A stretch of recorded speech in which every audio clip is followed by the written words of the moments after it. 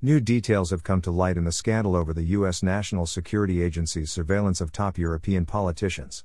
Revelations that emerged in 2013 showed that the U.S. intelligence agency had tapped the phones of several leaders, including Germany's Angela Merkel. Now, a new multinational media investigation says a Danish military intelligence unit supported the U.S. wiretapping operation. Danish intelligence reportedly worked with the U.S. National Security Agency from here to eavesdrop on European politicians. A joint investigation by several European media outlets shows former German Chancellor candidate, Peer Steinbrück, was among the espionage targets. A major problem is that the Danish government didn't inform their German neighbors, though they apparently knew about the eavesdropping as early as 2015. The German government said it only found out about the spying after press inquiries.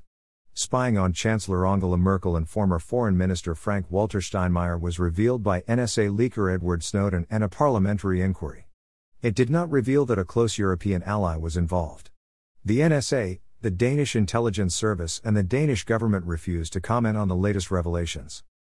Get new content delivered directly to your inbox. Email address. Sign up.